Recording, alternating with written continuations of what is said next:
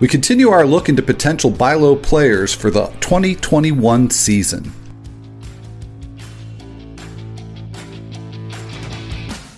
Like death and taxes, Dodger's been a Dodger. I have not had 3 cold brews yet. It works great in a fantasy league. I'm just glad I am not at the dentist. Fantasy Baseball in 15 on The Athletic.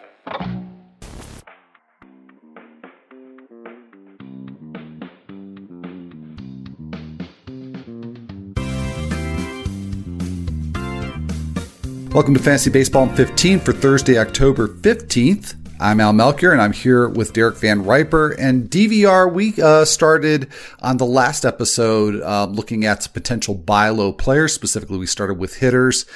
And you made an interesting comment after we finished the show that I thought was really appropriate for the show. So we're going to start there. And you had made the comment to me that you want to have more buy low targets on your 2021 rosters. So I'm just curious as to how you arrived at that. Yeah, I guess the logic I'm following is that it was a shortened season, so the samples are more extreme, both in the good direction and in the bad direction, and I don't think we want to overprice guys based on a 60-game season, but we shouldn't significantly underprice guys based on a 60-game season. It doesn't mean that there are going to be 100 bounce-back players next year who all are undervalued, but I just think generally there's reason to go after players who fall a lot in terms of price from year to year anyway, and it's just more true this year because of the nature of the 2020 season. So with people being extra aggressive in the opposite direction, bumping guys up, I think the best way to go is to kind of zig when everybody else zags and try to comb through all these values and load up on some guys that disappointed in the shortened season. Now, is there any way that you're discerning between players you think who are more likely to bounce back versus those who you think maybe showed something genuinely negative in the 60 games? I think as this off season goes on, I'll probably have a pretty clear rubric of what I'm looking for that is troubling and what I'm looking for that is encouraging or at least not troubling. So that'll kind of separate the ignores from the targets. But I do think there's a few things that immediately come to mind. A massive leap in strikeout rate is a concern. A massive drop in average exit velocity is a concern. Combinations of those two things, or maybe a major shift in a batted ball profile. If a guy's hitting the ball on the ground a lot more, that's something I'd be a little bit worried about. But if you start looking at the underlying numbers and you see, strikeout rates and exit velocities and batted ball profiles that are pretty close to previous norms, it's entirely possible that we're talking about a player that just had a 1/3 of a season that was riddled with some bad luck. And we know there were some strange things with the schedules too, of course, with teams only playing within their region all season. So the matchups were a little bit different, and that skewed some things as well. But I'm just looking for hitters especially, underlying skills like strikeout rate, exit velocity, and batted ball types, and trying to see if those are within line with previous norms. That makes sense. And, we talked about a few of the underperforming hitters from 2020 who look like they could be potential buy low candidates in 2021. Got a few more I think that are worth talking about that we didn't get to on the last episode. And I'm going to start with Jose Altuve and Marcus Semien because I think another way that maybe, I don't know if maybe this is a way to give somebody benefit of the doubt, but if nothing else, DVR, I think that these are a couple of players who are really useful in illustrating how little weight maybe we should put on a 2020 season. Both Altuve and Semien have hit much better in the postseason than they did in the regular season. So, it's easy to imagine that, you string those few games on to the end of the 60 game season as if it was the beginning of the middle of a normal season. And not only that, but against generally some pretty good competition. Altuve, of course, is having a miserable postseason in terms of defense, but offensively, he really seems locked in. He does. I think with Altuve, it's really complicated by the fact that I'm not sure he's going to steal a lot of bases anymore. So one of the things that drove him to that first-round value and possible first overall pick value a few years ago is that he paired the unexpected power with a really nice floor and speed. He had the one season where he got 56 steals, but even going 3 years in a row with at least 30 bags, like that's hard to find in a guy that can win a batting title and hit for power. So if we start to lower the baseline a little bit, maybe closer to what we saw over the course of 2018, 13 homers, 17 steals, still had the high batting average that year, puts a ton of balls in play at this point still. If that's the new baseline, he's probably not being drafted as though that's going to happen coming off of a 219, 286, 344 with 5 homers and 2 steals in 48 games. I think he's still capable of getting close to that level. Maybe it's a little more power and a little less speed. Maybe you kind of flip it, right? If it was 13 homers and 17 steals before, maybe it's 17 to 20 homers now and 10 to 12 steals going forward. I think the lineup context is still very good. They might lose George Springer in free agency. Kind of seems like a certainty at this point. Maybe that they'll lose him, but they're still going to be one of the better lineups in the American League with the core that they have in place. And I think with Altuve, he was a massive disappointment, had that knee injury this year. You give him an offseason to heal, that certainly bodes well. I'm looking at the underlying numbers for him, and I see a batted ball profile that's pretty similar. It wasn't like the ground ball rate shot up through the roof. It was basically the same as it was in 2019 and within reach of 2017 and 2018. I see the average exit velocity and down only about a little more than a half mile per hour. I mean, that's not a big deal. He's never been an elite exit velocity guy, but I think it makes sense because of the type of hitter he is. If you put that many balls in play, you're going to have some low exit velocity balls that are getting mixed in, right? If you have a low 15-ish% strikeout rate year over year, he's down at 10% even at the beginning of the StatCast era, you're probably not going to have a 90-plus average exit velocity. That just doesn't really work, right? It's just, you're hitting bad balls. You're not driving everything. So I think he ticks enough boxes where I'm probably in on Altuve with the reduced expectations that I described. He's not the peak guy that he was a couple of years ago, but he's still a very good player who I think the market might overcorrect on. Yeah, and I think that it's, your interpretation or one's interpretation of Altuve's 2020 season, it's important. It's a difference maker because second base is so thin up top that, if he's included as a part of the top tier, there's really an incentive there to pursue him more aggressively. Whereas if you think there's something there in the 2020 stats, that makes those who are left over at the top of the second base top tier, it makes them even more valuable. Now with Semien, it's a little bit different because there's so much depth at shortstop. And in a way, I think you can look at Semien the way you looked at Manny Machado a year ago, where you had a track record of success coming off of a relatively down year. And so people kind of played it safe with Machado. I think people will do that with Semien going into this year. And, you talked about looking at the stat profile. I mean, Semien in the regular season did strike out a lot more. His hard hit rate not only regressed, but was really worse than anything he had posted in a long time. I'm almost wondering if he took an approach where he was trying to hit homers because he was not only striking out more, but also hitting more fly balls, but with worse results. But in the postseason, which of course now is over for Semien, he struck out just once in 31 plate appearances. So I could see this as a situation where maybe Semien in a longer season could have made some adjustments and performed much more like he did in 2019. And even thinking about just who he's been as a player over the course of his career, he had a 3-year stretch from 2015 to 2017 with a 22% K rate. I mean, that's been kind of a norm for him. So for him to go from 13.7, which was a career best by a decent margin, back to something within reach of his overall career average, not a huge surprise. I agree with you. I think he was trying to replicate the power he displayed in 2019, kind of looking at some of those underlying numbers. Pretty big drop in average exit velocity, but not totally off the floor, totally below the floor that he previously set at 86.8 back in 2018.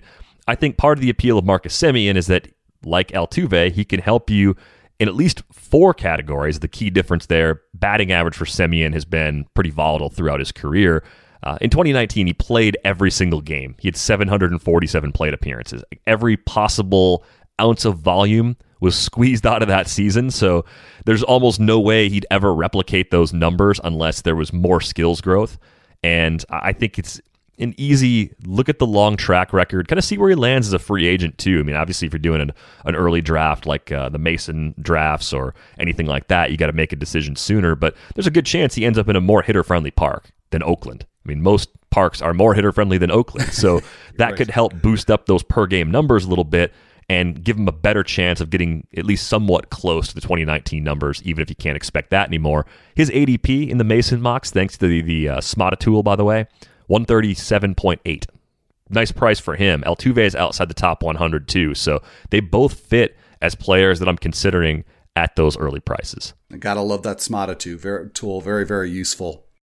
Well, DVI, we still have a few more of these potentially undervalued hitters to look at, so I'm going to lump them together. Josh Bell, just a miserable season after sort of a Jekyll and Hyde performance in 2019. Eduardo Escobar, who is somebody I think you may have mentioned in a recent episode. Certainly very disappointing season for him. JD Martinez, Joey Gallo, Victor Robles, who we've talked a lot about in recent weeks. So Bell, Escobar, Martinez, Gallo, Robles.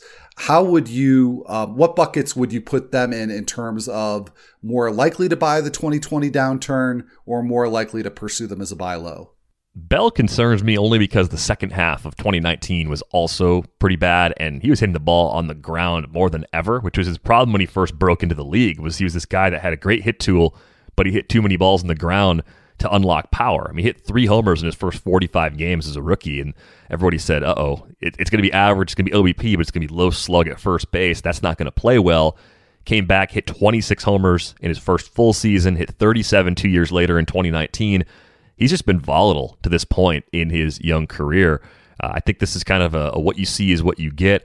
I just wonder if that ground ball rate is correctable. Is there a mechanical adjustment he can make to his swing? Still hits the ball very hard. I think that's always a nice floor sort of skill to have. We've seen a guy like Eric Hosmer kind of fluctuate a lot from year to year, and he got into a lot more power this year in San Diego because he was lifting the ball more consistently again. So, if you told me that Bell was going to kind of follow that Hosmer arc where he plays every day and he's a good accumulator, and if you just leave him in your lineup, you're probably going to be fine, and he's going to go around pick 150, I'm probably in there, mostly because of the exit velo still being there. If he'd lost that too, that would have been enough for me to say, yeah, you know what, there's too much risk here. But we've seen these fluctuations in ground ball rate from him before. The strikeout rate is weirdly high. He's never struck out 20% of the time before. He got to 26.5. But I think this is yet another situation where I'm pretty interested. I think Escobar, of all those players, is the one that I'm most confused by. I think he's the oldest player we've talked about so far. And no one thought his 35 home run season in 2019 was his new baseline. But I think most people look back at 21 and 23 homers the 2 years before that and said, well, that's safe. And he hits in the heart of that order in Arizona, so he should be fine. He's a free agent. He could end up in a more hitter-friendly environment. I think he'll be the cheapest of the players we've talked about so far. I think he's still maybe the riskiest, though, because of the shape of his career as a whole. Like, he was this utility guy that didn't have a lot of power, started hitting more fly balls, unlocked it, and I just worry that's the kind of thing that doesn't necessarily age all that well. He doesn't have speed to fall back on as a good categorical skill either, and batting average generally is good, not great, but oftentimes pretty mediocre. He's a career 257 guy. Doesn't walk a lot, so he could fall down in the batting order with his new team as well. I just think there's enough that could go wrong for him where he's a little more of a lottery ticket, I guess, than somebody that I really trust as a clear-cut bounce back. But it's amazing. His ADP is 253 in the early mock so far. I mean, that is enough of a discount where you're at least going to think about it, because if he was going in that 150, 175 range, that'd be an easy pass. But at 250, you're just looking for a lot of playing time, and I think Escobar is going to get that with his new team, wherever that might be. Yeah, and that in combination with the comment that you made about his history and not being a power hitter earlier in his career, not even being an everyday player earlier in his career, I know in my own mind that I worry about that whatever team signs him may also view him in that vein and maybe have a reduced role for him. And that, that would seem to be reflected in that really low ADP as well. So maybe that alone makes him a good buy low. And I want to wrap up here with JD Martinez and Joey Gallo. We've talked quite a bit about Victor Robles recently, so I don't feel too bad about passing him over. But Martinez and Gallo are interesting because they had similar types of decline this year. And yet I'm guessing I'm not alone in giving Gallo a pass looking ahead to 2021, but building a narrative in my own mind that, JD Martinez stick a fork in him because of his age. But is that fair? Is that a bit lazy to think about it that way? I'm not sticking a fork in JD Martinez. He's going to be UT only in most leagues. He's a little older even than Escobar. He's 33 now. I know that the lack of in-game video was something he complained about, and that Boston lineup just wasn't the same without Mookie Betts. How could it be? But we're talking about one of the best all-around hitters in the league in terms of his ability to use the entire field and to hit for power. He did lose a little bit of exit velo, almost 2 full miles per hour, down to 89.5, which still isn't bad, even though it's not in the elite, red part of the StatCast sliders that we're accustomed to for JD. I mean, we're talking about a guy that had a 4-year stretch where he hit 300 every single year, hit 36 or more homers in 3 of those seasons, drives in 100 every single year. I think there's an easy path for him to rebound. I think the Red Sox will be a little bit better next year. Offensively, they weren't terrible this year either, but I think they could add in free agency. He's getting the kind of typical Nelson Cruz sort of treatment now, and he's not even quite that old, quite a bit younger than Nelson Cruz too. Yeah.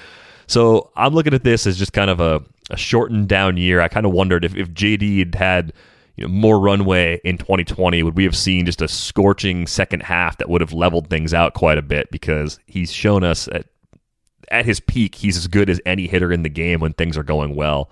At pick 80, I'm absolutely in for JD Martinez next year. All right, and real quick, Joey Gallo, how much weight are you giving to this season? Not a ton, but this is not totally outside the realm of what we've seen from him before. I mean, we've seen him in the low 200s with the low 300s OBP, and the K rate is just always going to be in the 35% range. That's just who he is as a player. Weird to see him lose 3 miles per hour off his average exit velocity.